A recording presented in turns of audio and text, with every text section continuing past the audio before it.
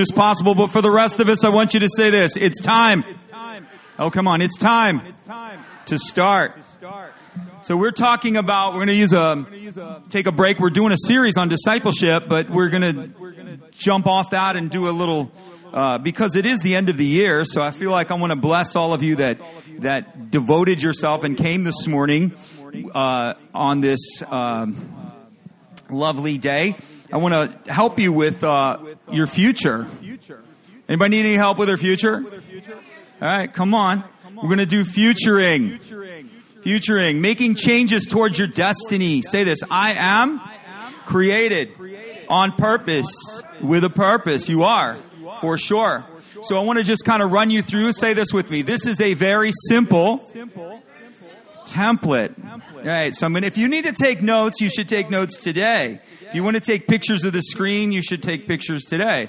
So I put the screen up there because everybody wants me to show me what I'm teaching them. So, and you take pictures of it or anything like that. But this is a very simple and a very basic template about moving, say this, moving from where I am to where I need to be. So I'm going to get all this in your heart. Say this, the bridge between where I am and where I need to be is called change.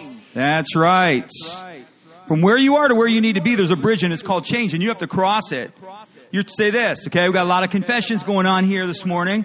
Say this, my todays determine my tomorrows. So there's three modes of life. Jesus loves you too much to leave you the same. And I'm going to give you three modes that you find yourself in, and I'm going to show you 5 key areas of your life. And in all 5 of the key areas of your life, you are in one of these modes. So the 3 modes of life are survival, success, or significance. The 5 key areas of your life that we all must manage or neglect. But these are the 5 areas that have an impact on your life, and it has an impact universally upon all people. Faith, family, finances, future, and friendships. And so the template looks like, the simple ideas looks like this. It's like a lot of people in their faith, they're in an area of survival. Different people are in their faith, they're in an area where their faith is succeeding and they're bearing the fruit of the things that God has set for them. Other people are developing themselves and are moving into a significant. So in your family, you're either surviving in your family, you're succeeding in your family, or you're having a significant, something significant happen in your family. All of us have those 5 areas, and all of us are somewhere in those 3 modes, in those key areas. The issue isn't where you are. The issue is where you're called to be. Jesus desires to lead you from survival to success, and success is not the resting place. Significance is always the goal. Surviving is you're living hand to mouth, you're just getting by, whatever it may be. Your relationship, your marriage is just holding on. You and your kids are just holding on. Whatever. You and your job is just holding on. That's survival. You got enough money to pay your bills, but then you're broke. You're surviving. Okay, success is things are working, things are stable, things are moving forward, and I have a little bit more that I can share and help others with. Significance means the world has known you lived. You're doing something that impacts or changes the world. What does the world look like? The world can be your family. The world can be your community. The world can be your neighborhood. Or it can be the greater world. You understand what I'm trying to tell you? You're all called to significance. Most people don't believe they're called to significance. They don't believe it. You're created by a significant God for significant things. You're brought into this world for a purpose. The Bible tells us in Acts 17 that God foreordained the time in which you would live and the place in which you would live. You were born where you were born because God foreordained it. It says He set the boundaries of man. And He also put you in this time, in this place for a reason. You're in Miami for a reason. I don't know if you've ever considered that. So I'm here for a job. No, if you're a Christian, your life is bound to the gospel. Your life is bound to the kingdom. People don't realize that. They wonder why all the dysfunction happens in the life of a Christian. It's because you're out of balance with the gospel. The out of balance isn't God doing anything to you. You are symbiotically bound. When you become to Jesus, you are symbiotically bound to His kingdom, not this one. And so when you try to operate as a Christian according to the ways of the world, guess what? It doesn't work. It isn't going to work for you. It isn't going to work for your neighbor. It's going to work. There's no Christian that can operate in the worldly manner and produce the fruit of the kingdom. It doesn't happen. That's why there's struggle. That's why there's ill effects. That's why things are dysfunctional and things do not operate as they should, because you are bound to the gospel and you are bound to the kingdom. You are of the kingdom culture, you are in the world, but you are not what? You're not of it. You're in this place, but you are not a part of it. You're part of another system, another culture, another mindset, another thinking, another way of life. And until you understand that and begin to operate according to it, you will never manifest the blessings that God has for you. It's just that simple. God has blessings for everything. People go, well, God's doing something to me. Who told you that? God's not doing anything to you except trying to bless you. The Holy Spirit is not resisting you. He's revealing. The devil resists. The Holy Spirit reveals. I don't know if you know that or not. The Spirit of God shows you the problem. Right? That's all He does. He's not resisting you. The Holy Spirit is trying to elevate you. The Holy Spirit is trying to take you to a place that even you don't know you can go, but He does. He has a plan for you, a hope and a future beyond, exceedingly abundantly, above all you could ask or think. Is that true? If you're a Christian and you've heard that verse, you got to come to terms with that. Is that true, or is that a poem? Is that just poetry? Is that just Jesus trying to fill words on a page? Or are those words meant to invoke and produce a reality? That's the question. We have to come to terms with that. And if that is not the case in our life, if we're not seeing the abundant above all that we can ask or think, being consistent, I didn't say perfection. Let's say another one. It's not about perfection. It's about direction. Okay? It's not about, if you're a Christian, this has nothing to do with perfection.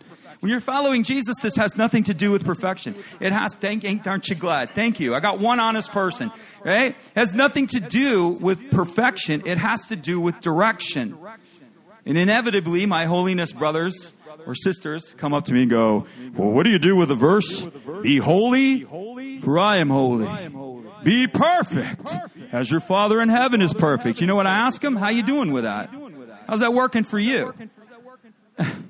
Jesus uses those verses to show us that we are incapable of producing holiness. You cannot. Anybody want to testify? I got a microphone. You want to come up here and tell us how holy you are? Because the next person I'm calling is your wife or your kids, or the person that's nearest to you to tell us, to testify or bear witness of that. You cannot produce holiness without the Holy Spirit. Let's just be perfectly clear. The Holy Spirit through you, and in His presence, and in the Spirit of God, you're holy. You love people, you're kind, you're gracious. Out of the Spirit, you're you. You know, there's this duality of what we are. Our true nature is in the Spirit. That's why we come and we can bear the fruit and we can see the things that God intends us. You can forgive when you're in the Spirit. Can I get a witness? Right? When you're not in the Spirit, you want to kill them and run them over with a car. Now, I know that just might be me, so y'all need to pray for me. But I know that's how you feel because you're human. You don't have the ability in and of yourself to produce the things of the kingdom. Only the Spirit of God can. And only the Spirit of God can produce those things if you are in partnership with Him. The Holy Spirit cannot manifest love through your heart until you get into His presence and allow Him to. It just can't happen. The peace of God. Let the peace of God that surpasses understanding guard your hearts and minds. I'm going to blow up all the religious cows this morning. Let the peace of God. Yeah, how's that going? I cannot produce the shalom and the peace of God. The peace and the shalom of God cannot even come into my heart or manifest itself to me in reality without the presence of the Holy Spirit. Period. Yet the church vacates the Holy Spirit as if He's this, crazy Uncle Steve, and we put Him in a corner. He's the gift of the Father. He's the promise of the Father. He is the one who manifests all Jesus says He takes from what is mine and declares it to you. You cannot have the things of Jesus without the Holy Spirit. Doctrine is not going to produce it. You can go to seminary and study theology until your brain explodes. But you will not produce the things that Jesus has promised you without the Holy Spirit. So you think He's important? I should say so. And the Holy Spirit is working in every believer's life to bring you from survival. It's not God's intention to leave His people in survival. That is not God's intention. I'll quote you a verse. The prophets told the children of Israel. The Lord spoke to the children of Israel. He said, are you homeborn slaves? are my people house slaves? That's what he's asking them. And he said, if you're not, then why are you in the situation that you're in? Because you constantly follow your will or the will of a culture and will not yield yourself unto me. Are you homeborn slaves, Christian? We're the head and not the tail. Again, is that a poem? Is this poetry or is this truth? And if it's not truth, then we have to begin to ask the questions, then why am I under and not over? Why am I constantly in a state of survival when God has promised me not just success? Success is merely a stopping point. The goal for all of God's people is significance, that the world would know you lived, that we would be significant in our generation, that we would see revolution and change and dramatic kingdom inbreaking in our time. This is his intent. You say, well, God's going to do what he's going to do, not without you. Again, this is a failure to understand the partnership that God has created. He created it with Adam. It was a partnership from the beginning. It's a partnership with Jesus from all the way through. You are a participant in this gospel. You are a partner in the living kingdom that God has set before you and has called you to. He doesn't want to leave you in survival. So if you're in survival mode and you just have accepted it, who told you that? Well, God must want me poor. Who told you that? No, I'm serious. Who told you that? Did your heavenly Father ever tell you that? And if your heavenly Father never told you that, then it's a lie. Because the Father, through Christ and the Spirit, is the source of all truth. And unless he said it, it doesn't matter. If he didn't say it, it's a lie. It's a lie. God never promised you bondage. For freedom's sake, Christ has made you free. Are you in bondage? Well, I'm just in bondage. Things are never going to change. Who told you that? Whose voice are you listening to? Who? There's a whole point. You go to Genesis. You'll see Genesis 3. We're naked and we're afraid. And what's the Lord's response? Who told you that? Whose voice do you listen to that is not my own? We listen to everything. We listen to Dr. Phil. We listen to Oprah. We listen to the culture. We listen to the radio. We listen to the news. We adopt our mentalities, our heart, and our focus from those sources, not from his Spirit. That's a problem. That's a problem. That's a huge problem. You are not ordinary, Christian. You're not ordinary. Why do you act ordinary when you're called to be extraordinary? Why? Why? Having begun in the Spirit, Paul told the Galatians, you think you can do it in the flesh? I love that verse. Who has bewitched you? Who has deceived you? Foolish Galatians. Who has changed your line of thinking? You began this faith in the Spirit. You're born again, right? Anybody remember that? When you're born again, whoa. That's a spiritual transformation. You're born of the Spirit into the Spirit. You begin at that point. What now makes you think you can fulfill it in the flesh? You can't. You can't. It's not a bunch of external curricular activities that is going to produce the kingdom of God. It's partnership in obedience, in faith, with the things that he says. So we look at the 5 key areas of the life and we evaluate each one as its 3 modes. Where's your family? Is it in survival? Is it in success? Is it in significance? Where's your faith? Is it in survival? Is it in success? Is it in significance? Where's your future? Is it in survival? Is it in success? Is it in significance? Where's your finances? Is it in survival? Is it in success? Or is it in significance? Those are the 5 key areas of your life, and all 5 of those areas are going to be in some stage of those 3 modes. Just because they're in survival doesn't mean it has to stay that way. In fact, Jesus loves you too much to leave you the same. So I'll give you an example, and then we'll try to do some mechanics. So the point of this message is to try to give you some tools to evaluate, to see, to have some perspective. That's one of the things the Bible tells us to do. It's a word that's used, circumspect. You know what circumspect means? It means you can see in all directions. Our faith is to have we need to have the ability to see in all directions. We need to look at the different areas of our life and see if those areas of life aren't just in alignment, but are they producing the things that God intended them to produce? That's the key. That's the answer. So what is faith in survival mode? Jesus is always bailing you out. Is Jesus always bailing you out? That's okay. That's okay. And do you know why? Do you know why? He will bail you out. Say it with me. Jesus will bail me out every single time. Do you know why? Say it with me. Exactly. Good girl. Say this. Because he loves me. That's right. He will never not come when you call. He will never not help you when you call. His issue isn't helping you. His issue is going, are you tired of this situation, Kevin? Are you tired of every time it's an emergency? You know, I'm the fire alarm and I come running to you every time. Or do you want something different? No, Lord, I like survival. They're Christians. This is literally American Christianity. Right? American Christianity, a lot of people, Jesus only matters unless there's an emergency. No thought of Jesus throughout the year, no thought of church, no communion of the Spirit, nothing. But God forbid their life start falling apart and man, there's a train at the door. It's true. The Bible calls it like summer snow. That's what it means. A faith that melts immediately after it's produced. That's not God's intention for you. God's intention for you is not for you to live in crisis mode all the time.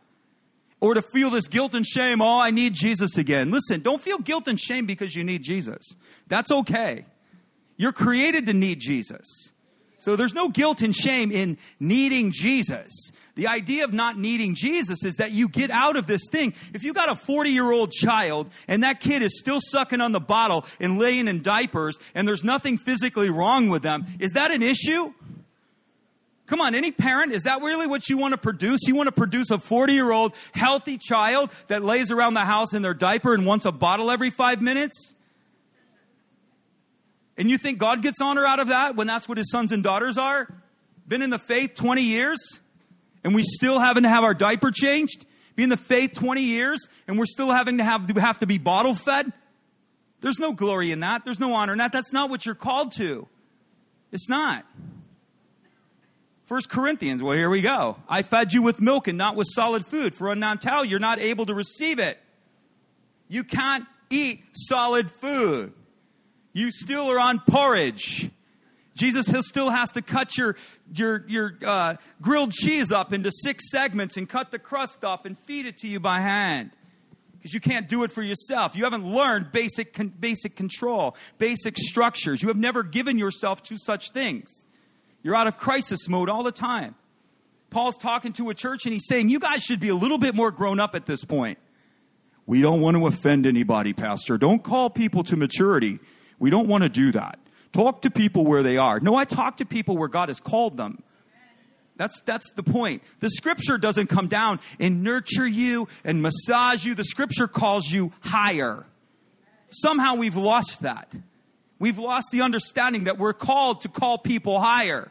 The purpose of the church, the pastor, the leadership of the church is to elevate, equip the people. Call them higher.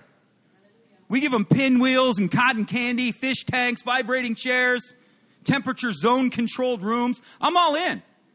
I would love to give you pinwheels, cotton candy. I'd like to have a glorious fish tank like the length of this wall behind me. I'd want a shark. That's what I want. And like sectional, like a shark here, barracuda over here, some crazy stuff going on. I would love that. I'd love to have recliners and vibrating chairs with a smoothie bar. I'm all in on that. I'm all in. I'm all for it.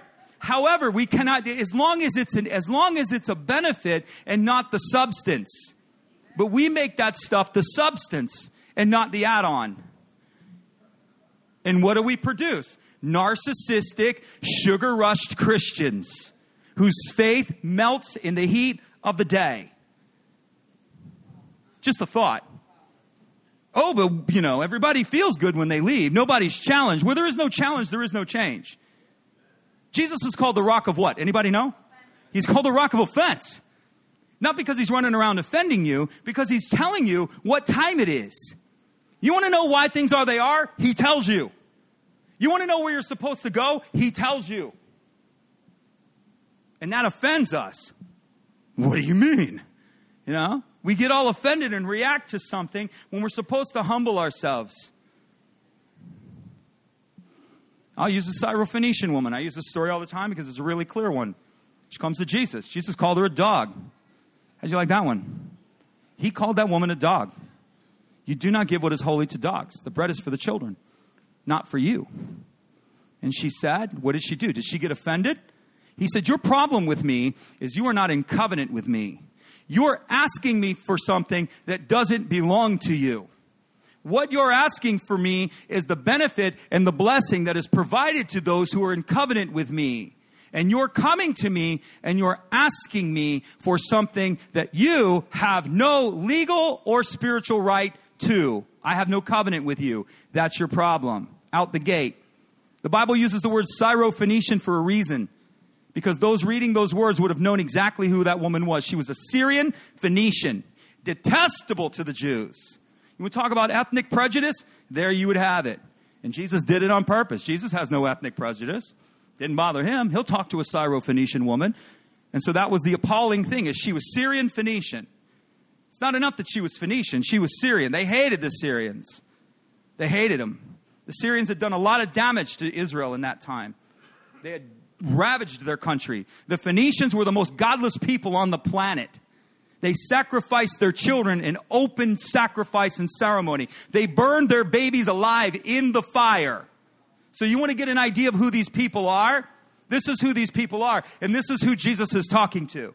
And she's coming to me saying, my daughter is sick. And he says, I owe you nothing. But you know what she was? She wasn't offended. Christians get appalled and offended. Somebody says something to them. Oh, how appalled and offended. Is your faith that shallow that you're offended? Seriously. Are you that shallow? Are you that insecure? Is that really where you're at? That the slightest thing that challenges you beyond the point where you're at offends you? And you got to go back to nurse on a bottle? You fill that category. You should be further along than you are, but I can't bring you there, Paul says, because you can't handle it. Just a thought. 2020 needs to be different, people. Our theme for this year is rise to the level of your birth. You are sons and daughters of the highest. That's right. You are sons and daughters of the highest. You are not house slaves. You are not common. You are not part of this culture. The bread doesn't belong to them. It belongs to you. The inheritance doesn't belong to the outsider. It belongs to the believer. And we are to take the inheritance that God has given us, and we are to bring his glory to the world. That's the point. We're not to take his inheritance and glorify ourselves. We're to take the blessings that he provides for us, spiritual, natural, supernatural, all of it, and we're to bring his glory to the earth. That's the point. Faith in success mode looks like you're operating in basic principles of discipleship. You've reached the minimum standard. You know what the minimum standard is for all Christians? I'm going to tell it to you. Ready? And you guys should know it by now. It's our logo, the Radical 5. Everybody say it with me. Read your Bible. Pray. Commit. Connect to church. Financially give. And live on mission. That is a basic standard for all Christians. That is not the elite. That is the radical minimum standard. Minimum. There's a minimum standard in jobs, correct? We know this. To be certified, to be whatever, you are given a minimum standard. You have to meet the minimum standard or you don't get the blessing of the job. Is this correct? Some of you are in fields that require specific guidelines. Some of you have to qualify with training every year or every 3 years or every 4 years. You have to prove that you have met the minimum standard that this job requires. You don't think the kingdom has minimum standards? Jesus has no standards? We're all called to read our Bible. We like that. Oh, yeah, let's read our Bible. Woohoo. We're all called to pray. We like that. Oh, yes, bless God, Pastor. Commit and connect to church. I don't know about that. Oh, no. I don't know that Jesus, forsake not the assembling of yourselves. You're called to commit and connect. Financially give. Well, I don't know about that. Where your treasure is, there your heart is. Just a thought. Jesus watched them give. Anybody know that story? We don't like to teach that. Jesus watched them. He's in the temple. What's he looking at? Anybody know? He watched the people give. Oh, Jesus doesn't care what I give. Who told you that? Not your Bible. He didn't tell you that. Live on mission. Take the mission of Christ into your neighborhood. Take the mission of Christ into your family. Take the mission of Christ into your workplace. How do you do that? That's the question. It's both generic and it's personal as it relates to you. There's generic principles, but there's interpersonal principles that relate back to you as an individual. Faith in success mode. You're operating. When you operate in those 5 streams and you operate in those 5 in the Radical 5, blessing is inevitable. You are going to be blessed because you're reading your Bible. Anybody here? Come on. I had a woman say, God hasn't spoken to me in years. I'm like, start reading your Bible. She starts reading her Bible. She comes up to me like 2 weeks later. She's like, oh my gosh, the Lord is talking to me. So it's amazing. The Holy Spirit has a language, and it's called Scripture.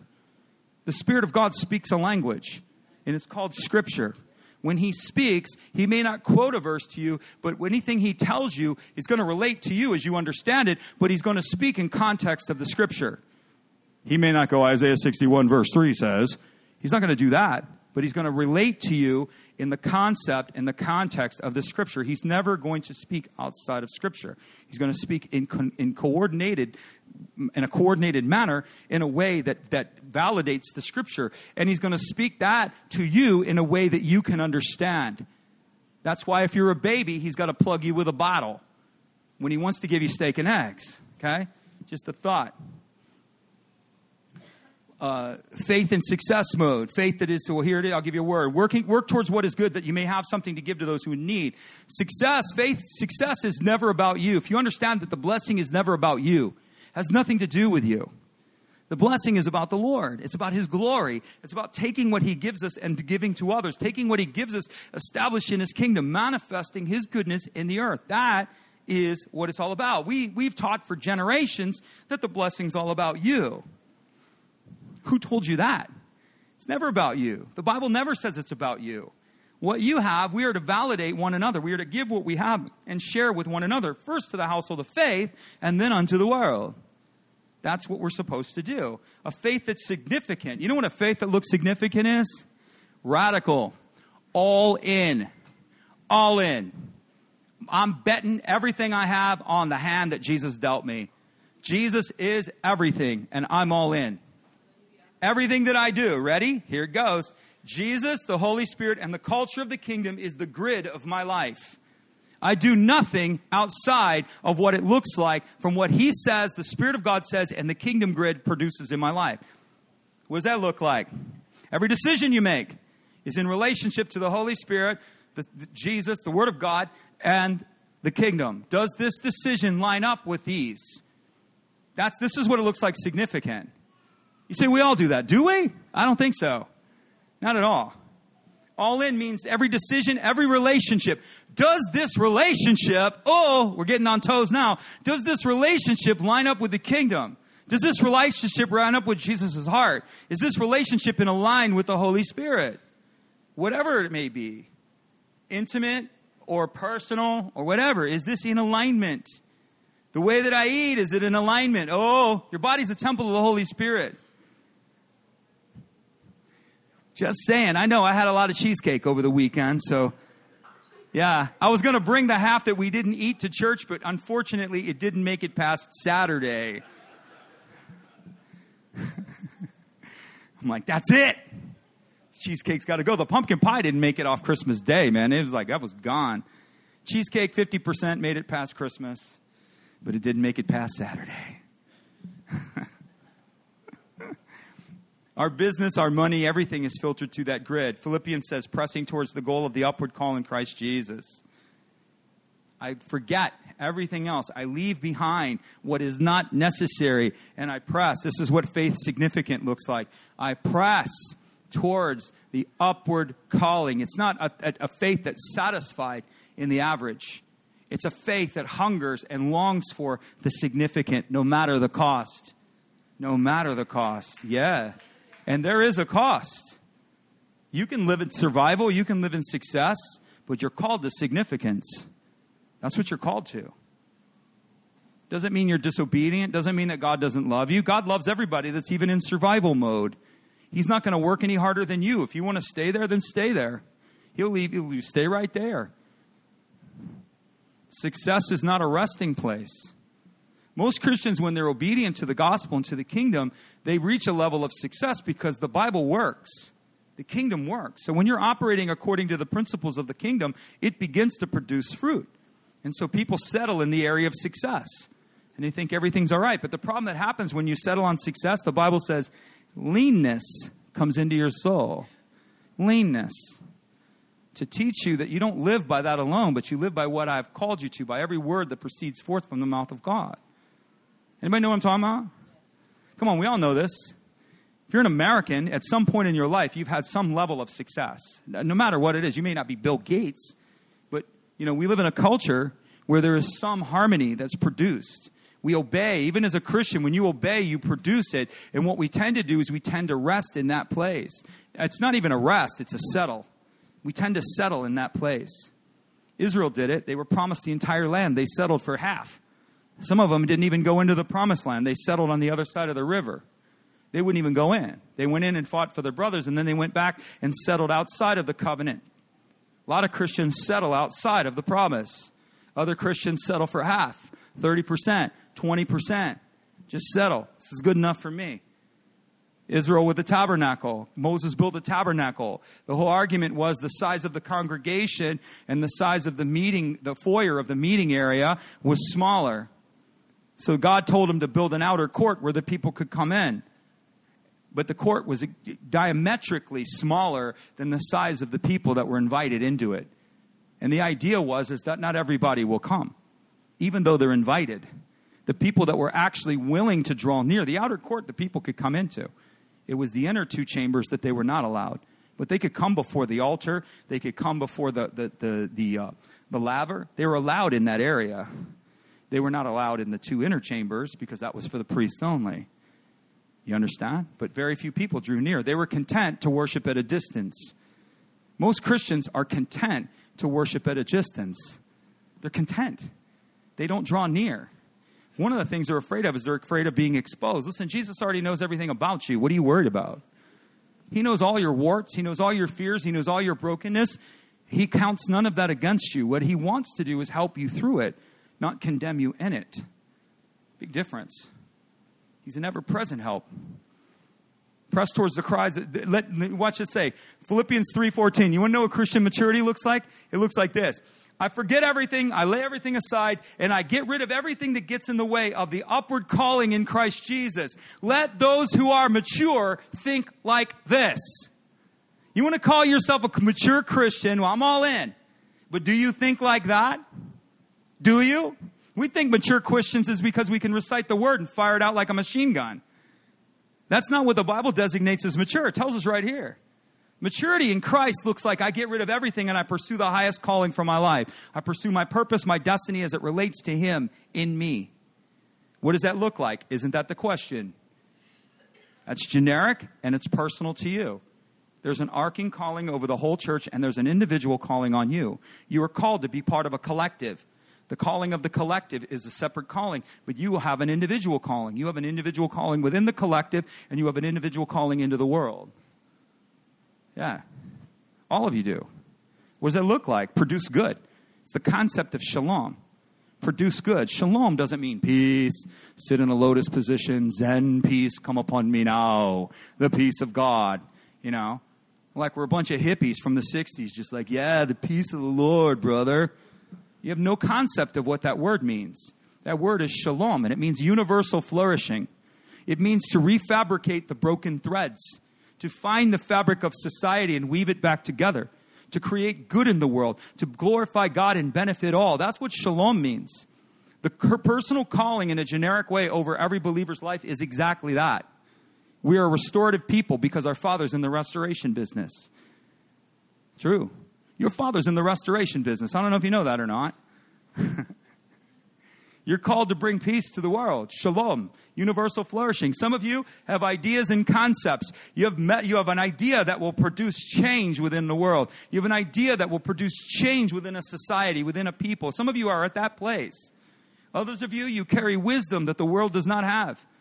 You were to offer that wisdom and give that wisdom to all who will receive it. That's creating shalom. That's a purpose that you have in Christ Jesus. Not every purpose in Christ is to go to the jungles of South America and speak to the unknown tribes. That's not highly unlikely. But your purpose is immediate and it's personal to you. As well as there's a collective calling. You're called to be a part of both. The collective calling of the church, you are called to participate in that. The local personal church, the believer is called to participate in that. And the believer is also called to participate in their individual calling, both within the church and within the world. That's a challenge, ladies and gentlemen. We cannot treat that as a trite answer.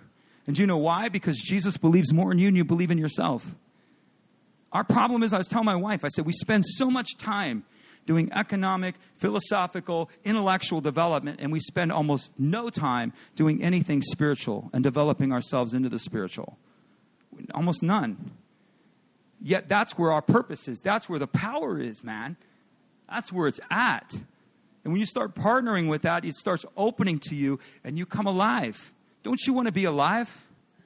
Most people want peace. I told my wife, I don't want peace. I want to be alive. I'm not looking to go to the ashram, burn incense and chant, Om, Om. Or the Benedictine monks, which is the Christian version of the Buddhist ashram. We have, monks that chant all day. What are we doing? We're searching for peace. Really? That's God's purpose for you, is to sit in a hole in some distant part of the world and just chant all day? Or recite? That's not his purpose for you. I want to be alive, and you come alive when you come into your destiny. And it doesn't mean you've reached it. When you start moving into the thing that you know you were born to do, when you start moving into the thing that not only were you born to do, but you align that with God's purpose, whatever that may be, you come alive. You will never come alive in no other way. Everything else is an artificial component of that, or it's an accessory to that. Relationships don't make you come alive. They do it for a season. Any married people in the room? Okay, been married 30 years. I know. Yeah, thank you very much. Thank you for the witness. Thank you. Been married 30 years. Love my wife. But Jesus is more alive to me. I love her. Nothing amazing, powerful. But at the end of the day, if I was to look at that relationship to satisfy the longing within my soul, I would be found wanting. Because it won't do it. Come on. Can I get a witness? Right. It's true. Yeah, it's an artificial to what, and really it's not even just my relationship with Jesus. Because when you're relating to Jesus, and we have a generation that they call carpet time. They just want to lay out before the Lord. I'm like, okay, lay out before the Lord, but get up and actually do something. Can we do that? We lay out before the Lord. Oh, just Lord, and laying out before the Lord. Oh, just all the glory. I'm all in, brother. I'm with you. Let's lay out before the Lord. But when we get up, can we actually do something after we've laid out before the Lord? Can we actually achieve something? Move forward. Because laying out before the Lord, most of you will even know that your relationship with Jesus, albeit satisfying, there's still a gnawing in your heart, isn't there? No, we wouldn't want to admit that. No, Jesus is my all in all. The longing is there because he put it there. That's why Christians fall away, because they never move into their destiny. Average church attendance is 5 to 7 years. Did you know that? I know it's getting quiet in here. Like, well, I've been here longer than that. Well, happy day. I've been in church longer than that. Well, happy day. Good for you. But the average person falls away within 5 to 7 years because they reach a level that they cannot get past. And the church does not help them go through that door. And so they wane.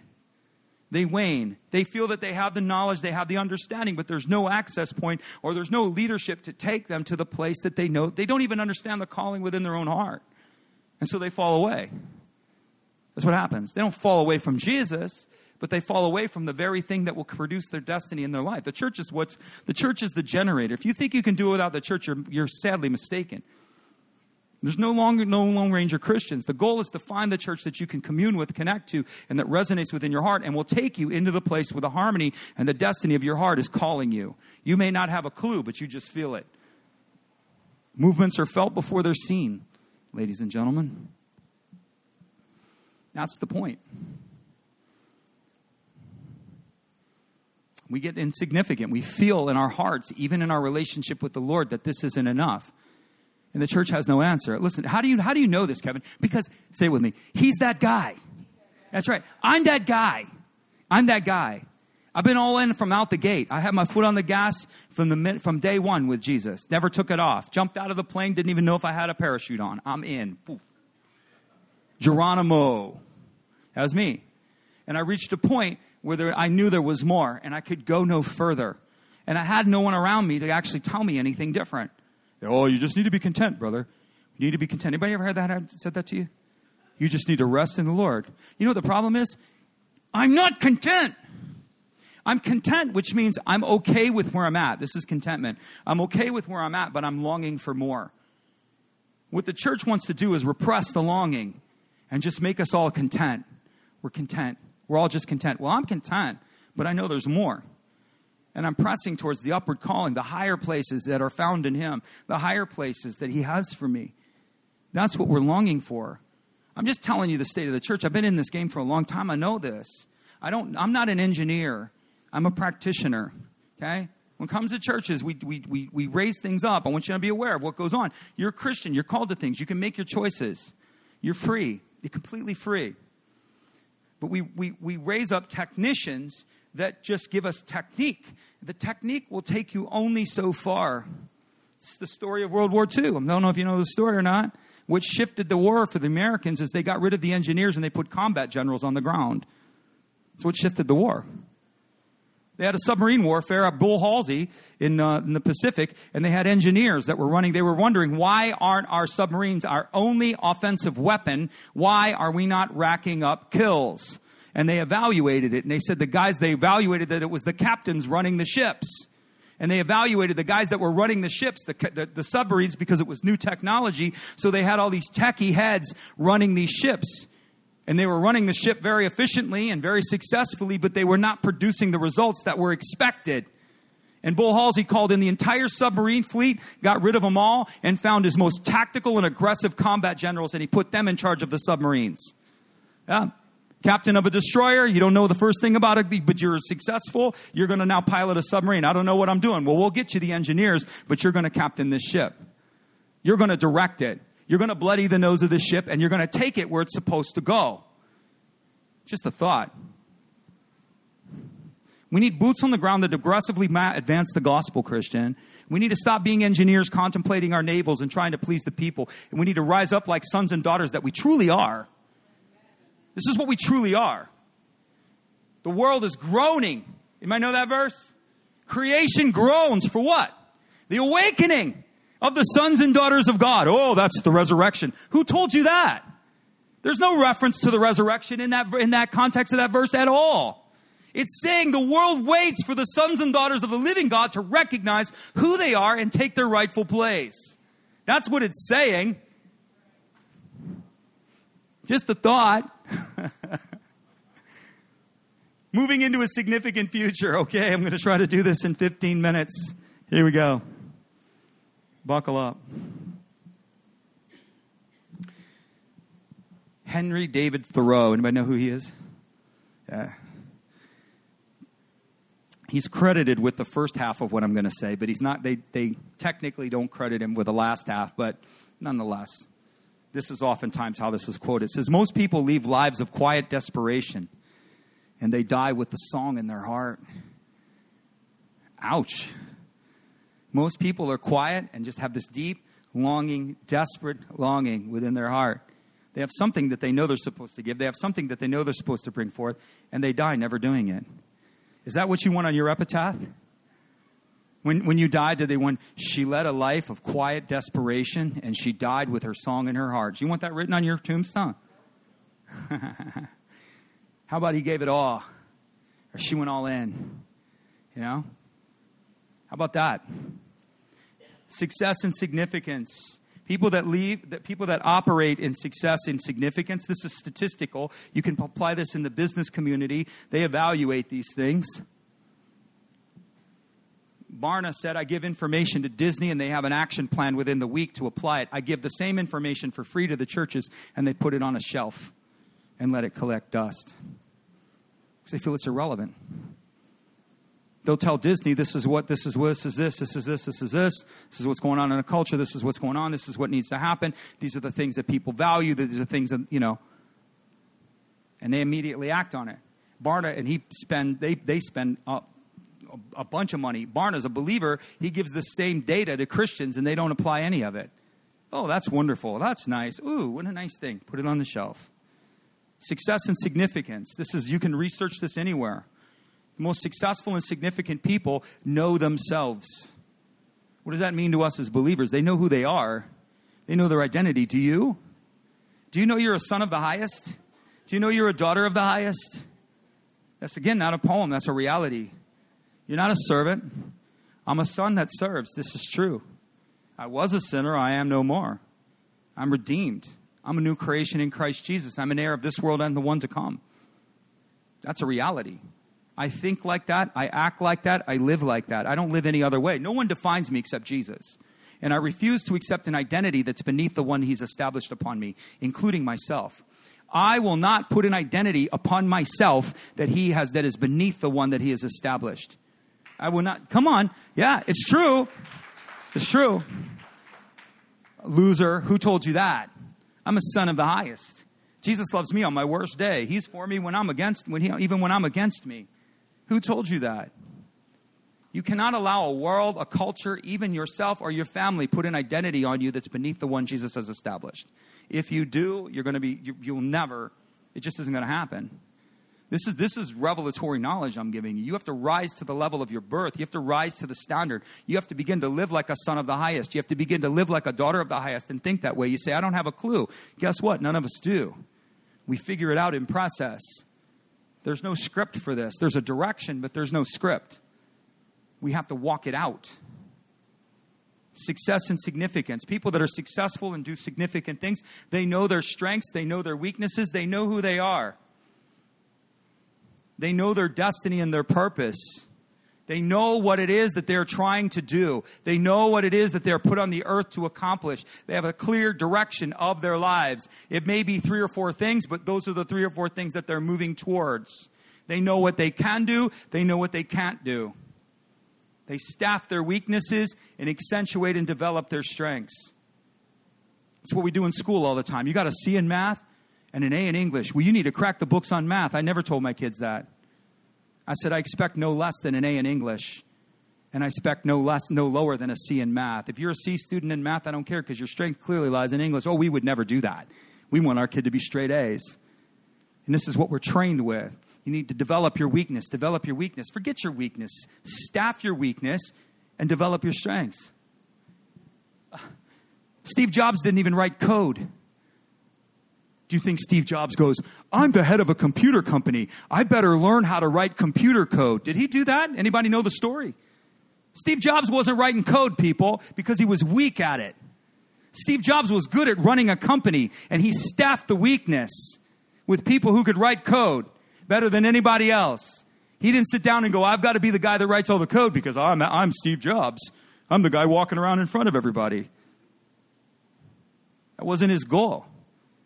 You understand that? But yet we're trained to work on our weaknesses. No, you staff your weakness and develop your strengths because your strengths are where it's at. It's not the line of thinking of the culture, but I'm telling you, it is God's kingdom. It's the way the kingdom thinks. Know your destiny, sacrificially pursue and develop yourselves and your lives towards your stated goals and purposes. These are what successful people do. I'm telling you what they do, right? You want success? Success shows up wearing work clothes. You want significance? Significance shows up wearing work clothes. You're not going to sit on your couch and eat Doritos and destiny's going to fall at your door. Not going to happen. Not going to happen. You sacrificially pursue and develop yourself into your strength. You sacrificially pursue and develop yourself into their stated goals and purposes. Recognize and align your thinking. Somebody ought to be taking notes on this, man. Y'all ought to take a picture of that. This is good stuff. This isn't coming to you in a vacuum. You're not going to get this from Dr. Phil. Right? This is Dr. Jesus. This is kingdom principles, kingdom ways I'm talking to you about. You have to recognize and align your thinking. All have been entrusted with gifts, talents, and abilities. Every single one of you in the room are given gifts, talents, and abilities. Period. You have them. You may not recognize them. You may not do anything with them. They may lie dormant. You may be completely ignorant to them, but you have them nonetheless. In Christ, you're given spiritual gifts. Most Christians don't even open that up, let alone the innate gifts that you're created with as an individual. God created you like no other. You have innate abilities. Yes, I got somebody on this side of the room that's happy about this stuff. That's awesome. I only need one. I only need one. You have talents and abilities. There are things that you can do that no one else can do. There are things that you can do better than just about anybody else around you. 7 billion people on the world, and you're probably in the top 5% of the people that can actually do the things that you do to the level that you do them. Whether it's kindness, compassion, intelligence, wisdom, whatever it may be. Whatever it may be. It can be linear things, it can be intangible things, or it can be intangible things. You have an ability that's beyond you. It's true. We are his workmanship, created in Christ Jesus for good works, which he prepared beforehand. You have an ability to grasp concepts that no one else can. And what we end up doing, you know why? This is what we do. It's just like an athlete. An athlete that goes on a field has an ability Most of the most gifted guys in athletics don't develop themselves to their full potential because they lean on their talent. Did you know that? The most charismatic people in the world never develop the personality behind the charisma because they lean upon their charisma. They never reach their potential because they figure, well, I'm good enough. I'm better than most. Yeah, but you could be great. You could be beyond. The ones that do, you see it. Jerry Rice wasn't the most significant. I don't know if you know this. You watch these guys. Larry Bird, if you study sports at all, if that's your genre, I'm hitting it all. Technology, sports, I don't know, marriage, there's something in this popcorn bag for everybody, right? There's a prize in this Cracker Jack box for all y'all. But in sports, this is what happens. Requires a willful partnership, and you have to develop courage. You have to understand and be aware this too. So, not only you have to realize that you have gifts, talents, and abilities, these are given to you. You have to be aware of that. You have to recognize your purpose, and you have to understand, Christian, this is a great truth, but it can be an inconvenient truth. You are accountable for your life. And if you thought about that, as a believer, you're accountable. All you got to do is, I'll give you the verses. Read Matthew 25, 13 through 30. So go home and read that. And you tell me if Jesus isn't going to hold you accountable for your life. The master went away and he committed talents to his servants. Would that be you? Are we servants? We're sons and daughters, yes, but we're always servants. He commits things. And what does he commit? He tells them, what I'm giving you, I want you to produce for me something, anything. And the ones that produce were rewarded. The one that didn't was severely, punitively spoken to. They were not just accountable for what they had been given. You ready? They were accountable for the potential. That's a big theme within that verse. He told the guy that buried the talent, he said, yeah, I buried it because I was afraid. And the Lord said to him, because you knew I was going to account from you, you got afraid and you didn't want to lose what I gave you, you should have at least entrusted it with the stewards. Minimum standard, that's why I tell you, minimum standard of Christians is to be involved in the church. That's the minimum standard. Jesus, at a minimum, expects you to entrust what you've been given to the stewards. Who are the stewards? The Bible refers to the church, the collectiveness, the leadership, the church as whole, as the stewards of the kingdom. Don't worry, the stewards will be held accountable. I'm well aware of that too. How I steward this gospel, how I steward this church, how I steward his word, I am accountable double than everybody else. Stricter judgment is upon the stewardship of the house. But to the believer, your minimum standard is to entrust your abilities, your gifts, talents, and resources to the stewards. Minimum. If you do anything beyond that, now you're exceptional. Most Christians can't even get to that point, unfortunately. All right, here we go. Your life is to be spent bringing Jesus glory in the earth and developing yourself towards that end. At a basic level, what does this mean? How do we give Jesus glory? This is a broad concept. Let me give it to you real basic. Give Jesus glory through your family, through your children, through your home, the way you raise your children, the way you teach your children, the way you train your children, the way you forgive your children, deal with your children. Listen, I'm a parent, raised 2 adult children. I don't know anybody that wants to give parenting advice having raised multiple children into adulthood. Is there, most parents don't want to give parenting advice after they've raised their own. They're like, no, I got nothing to say, right? But when we don't have children or when our children are little, we've got all the advice in the world. Don't we? Come on. Some of you were that person. Both my children are adults. I've been through the teen years. My hair's white for a reason, right? It's not Gandalf going through the, This is teenager 1, teenager 2. Can I get a witness? That's right. But it's not an issue of whether my children, my issue is how did I conduct myself with them? My home, my money, my body, my attitude, my workplace. This is how we give Jesus glory. Show up on time, not because your boss deserves it. Do your job, not because your boss deserves it. Because you do it unto the Lord. Develop and work with excellence. Why? Because that's what heaven expects of you. It's bringing glory in the earth, people. Simple ways. I'm giving you very practical and simple ways. The way you treat your wife. The way you speak to your husband. The way you forgive. The way you don't. The way you apologize. The way you don't. All of these things are by nature innate to the kingdom and they give him glory. I don't apologize to my wife because she deserves an apology. I apologize to my wife because the Lord commands me to. I don't humble myself before my wife, and I'm picking on my wife. I've been married 30 years. We know each other quite well, so she's not offended by anything I say, right? I don't humble myself to her because she's worthy of it. I humble myself to her because Jesus expects it of me. She doesn't honor me and respect me and speak to me in the ways that she does, in kindness and affirmation, because I'm deserving of it, because I'm not. She does it because it is the Lord's way in her life. It's what the Lord commands of her. So when you're a Christian, we're to yield ourselves under the commands of Jesus, and it brings him glory. And people go, well, how are you guys married for 30 years? People ask me this all the time. I got one word answer. It's called Jesus. They go, you're trying to tell me Jesus? Yeah. Hopefully that opens it up to a broader conversation. My marriage is by no means not perfect. My children are by no means not perfect. So it's not about perfection. It's about direction. You understand? Future and survival. Okay, I'm going to try to get this. I'm trying to give you guys something that take away. So we're going to talk about future. Most people are completely clueless. They drone with the masses. Most people have no ambition or desire for the future. It's in their heart. It's a quiet desperation. But they just drone. Oh, wee, oh, e-oh, oh, wee, oh, e-oh, droning with the masses.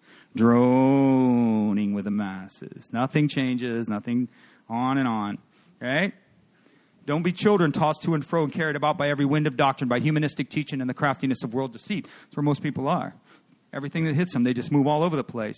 The world gets out of the way for the person that knows where they're going. Can I get a witness? I could tell you stories. I won't.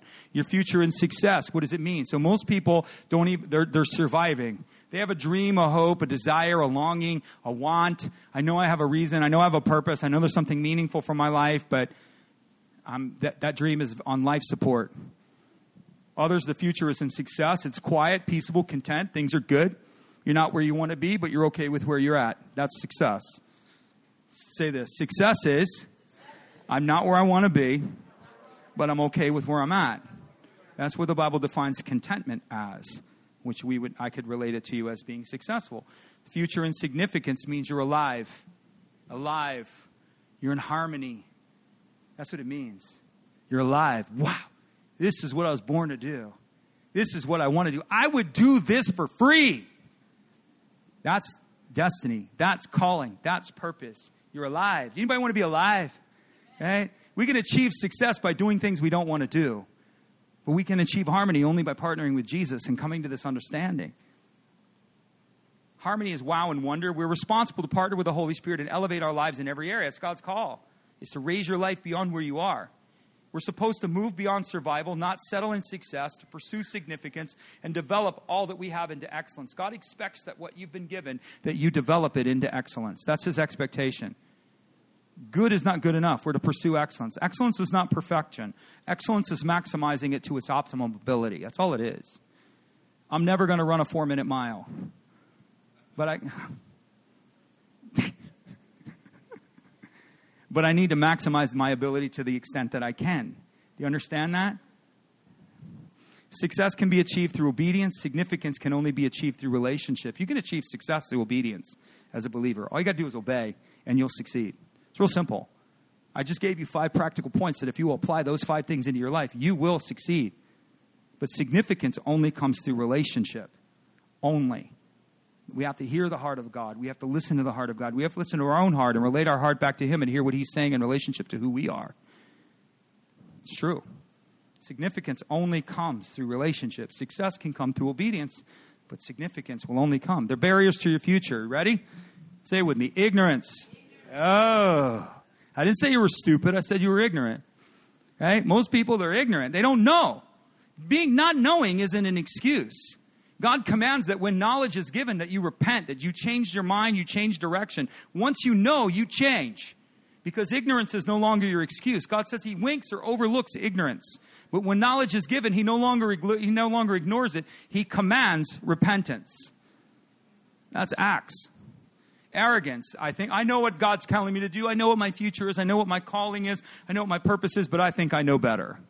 Arrogance, big barrier. Good luck with that. That's what I like to tell people. You think you know better? Good luck. Jesus is the only good idea I have. I've told you that before. I have no good ideas. How do you come to that place? Because every good idea I had, I ran into a wall. And the Lord goes, are you done? Are you done, Kevin? Is it all over? Okay. Cowardice, knowing and hearing it, but being afraid to enter into it. Attitude, worldly thinking in terms of this culture and not in terms of the kingdom culture. That's a renewing of the mind. A renewing of the mind is thinking from his world to ours, from his culture to ours. Low-level thinking. People think at such low levels. Low levels. Low-level relationships. Barrel of crabs. Everybody pulling you down. You don't want to stand out. If you want to be accepted, you do what everybody else does. But if you want to be exceptional, you will not always be accepted. I'm just going to tell you that right now. If you want exceptionality, you will not always be accepted. It's the way it is. People are going to want to keep you at your level. Anybody have family members that are like that? What, do you think you're better than me? You think you're better than me? Think you're better than us? It's always a competition, right?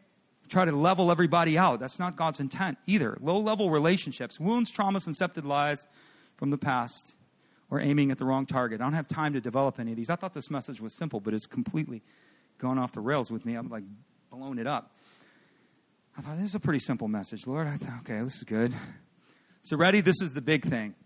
Ready? Here's your takeaway. Everybody say, here's the takeaway. Drum roll, please. What do you want? Well, I don't know. Yes, you do. So had a woman tell me, I don't know. I feel confused. I go, what are you confused about? She's like, I don't know. I'm confused. I'm like, well, what do you want? She goes, I don't know. I said, ask the Holy Spirit. I said, Holy Spirit, what do I want? Boom. She goes, Holy Spirit, what do I want? She goes, I don't know. I go, bind the spirit of I don't know. Holy Spirit, what do I know? What do I want? She said, I want ministry. I'm like, oh, you want ministry. There it is. And you're confused because you know in your heart what you want, but you refuse to yield to it. Why do you want that? What do you want? Why do you want it? That's the next question. I want what Jesus wants. You know what Jesus wants? Jesus wants what's in your heart as it relates to him. Delight yourself in the Lord, and he will... Right, we think that Mercedes-Benz is the desire of our hearts. That's not what he's talking about. Jesus doesn't have a problem with Mercedes-Benz. When we delight in our communion and discovery and light with him, he desires something in our heart. He gives birth to something in our heart. He germinates something in our heart, and that is the thing that he wants to give you. I want what Jesus wants. That's all I want. I just want the will of God to be done. You know what Jesus said? What do you want? What do you seek? Why are you following? What is it that I can do for you? Looked at blind Bartimaeus. He said, what do I want? Isn't it obvious? Yeah, it's obvious to me. But do you know what you want, Bartimaeus? Just a thought. What Jesus knows. Of course he knows. He knows what you want more than you do. It's not an issue of whether Jesus knows what you want. The issue is do you know what you want? That's the issue. That's the issue. Do you know? Most people don't. Most people are absolutely clueless. Identify your uniqueness and why do you want it? Why do you want it? So it's this. Say it with me. What do I want? And what is the motive behind it? You have to have a purified motive. People go like this. I'll just give you. Well, I want to be married. And I go, why? So I'm not alone. That's an F. You fail. I want to be rich. Why? So I don't have to worry about money. That's an F. You fail. I want to be famous. Why? So people will like me. That's an F. You fail. Your motive is not purified. You're asking God for something that's related to you on a selfish level. James, anybody? Any Bible people here? James, you ask and do not have. You ask amiss. Or you ask because it's an indulgent question upon yourself. You're asking something solely for the purpose of, I want to be married, Lord, so that I can learn in relationship how to better develop myself. I can learn humility. I want to be married, Lord, so that my spouse and I can reflect your glory, your love, your dysfunction, your healing, your restoration to the world. Oh, you've got his attention. You now have his attention. So long as you're telling the Lord, I want to be married because I don't want to be alone, you're not going to hear that answer. You will not. Write it down. Write that down. Send that out on Twitter. As long as your request is centered and selfishly motivated upon you, it will not happen. Does God want you married? 100%. If that is the desire of your heart. But he doesn't want to give you a spouse just so that you're not alone. He's given you his spirit so that you're not alone. That need has already been met. He's not going to meet that need. He's going to give you a person that it's called an apostolic team. He brings two together for the purpose of one thing. Whatever it may be. My wife and I, although we're married, we love each other greatly. We're an apostolic team. We're called to accomplish a purpose together. That's what we are. He sent them out by twos. God doesn't have a problem with twos, but the purpose of the marriage isn't so you won't be alone. Most people, you know how many bad mistakes are made because people marry so that they're not alone? Can I get a witness? Horrible. Yeah, I got some witnesses in the back. Yeah. I want to be famous. I want to be rich so that I don't have to worry about money. No, I want to be rich, Lord, so that I can generously, sacrificially propagate the gospel into the earth. Oh, you've got his attention. But now he's going to say, what are you doing right now? Oh, you can't tithe right now? If you can't be faithful with the little, you will never be entrusted with the much. We cannot omit these things, guys. I'm almost done. Bear with me. Your motivations have to be purified. What are the barriers or your excuses? People go, I don't have the time. Really? Yes, you do. You have the exact same amount of time as I do. You have 24 hours. The Bible says we cannot create time. We can redeem it. Everybody say it with me. Redeem it. Right. Give up your HBO. Oh! Get up an hour earlier. Stay up an hour later. Redeem the time. We waste more time than anything. You say, I can't do that 5 days a week. Okay, I'll give that to you. Can you do it 3? Can you redeem the time 3 days a week? I can't do it 3. Can you do it 1? Can you redeem the time 1 day a week and begin to work on your destiny and your purpose and begin to seek God actively for such a thing? Can you? 1 day. 1 day. Yeah, it'd be great if you could do it more than that, but hey, let's just start with a minimum standard, right? Can we 1 + 1 = 2? Can you do 1 day? Monday's Vision Day. There's Tisan. I'm going to use you, Tisan. Okay. You guys, are you with me? Are you with me? No. All right, I'm going to close. I won't use it. I'll use it next service. So y'all aren't going to miss out. Nobody wants to hear it, so that's okay. I'm fine. I'll share it with the next service. Okay. I know. Well, you can come to next service, and I'll tell next service. So the questions in the starting points. Here we go. Last slide. Ready? I think you guys should, listen, take a picture. Say it with me. The dullest pencil is greater than the sharpest mind. You will not remember what I'm telling you. You will not. You will not. What do you want? Specifically, why do you want it? Purify the motive. Identify the barriers and the excuses. Time is not a barrier. Time is an excuse. Money is a barrier possibly, but money, like barriers, can be overcome. Excuses need to be getting rid of. If you don't have money, you need to examine your spending and cut it. Oh, I can't do that. I have to have the new iPhone 652-AZ. I have to drive a new car every 3 years. Okay. The Bible says you're double-minded in all your ways. You're unstable. Don't think that you're going to achieve what God has set before you. Let that person believe they'll receive nothing from the Lord because you're prioritizing the wrong thing. You're prioritizing your vanity over purpose. Just a thought. And getting quiet. Intentionally make the changes, no matter the emotional cost. Most people never cut the emotional ties. They allow their family, their friends, the attitudes, the actions of others to emotionally bind them, and they can never move past it. You have to be willing. Listen, say this with me. Destiny is not an emotional decision. It's not an emotional decision. I'm not standing before Jesus with my family members. I know that's a shock. I will stand before the Lord by myself, and I will give an account of my life individually. And so if my family members are placed above my calling, there is a problem. Now I realize, let me be generous here, there's seasons. Some of you are raising children. You're in a season.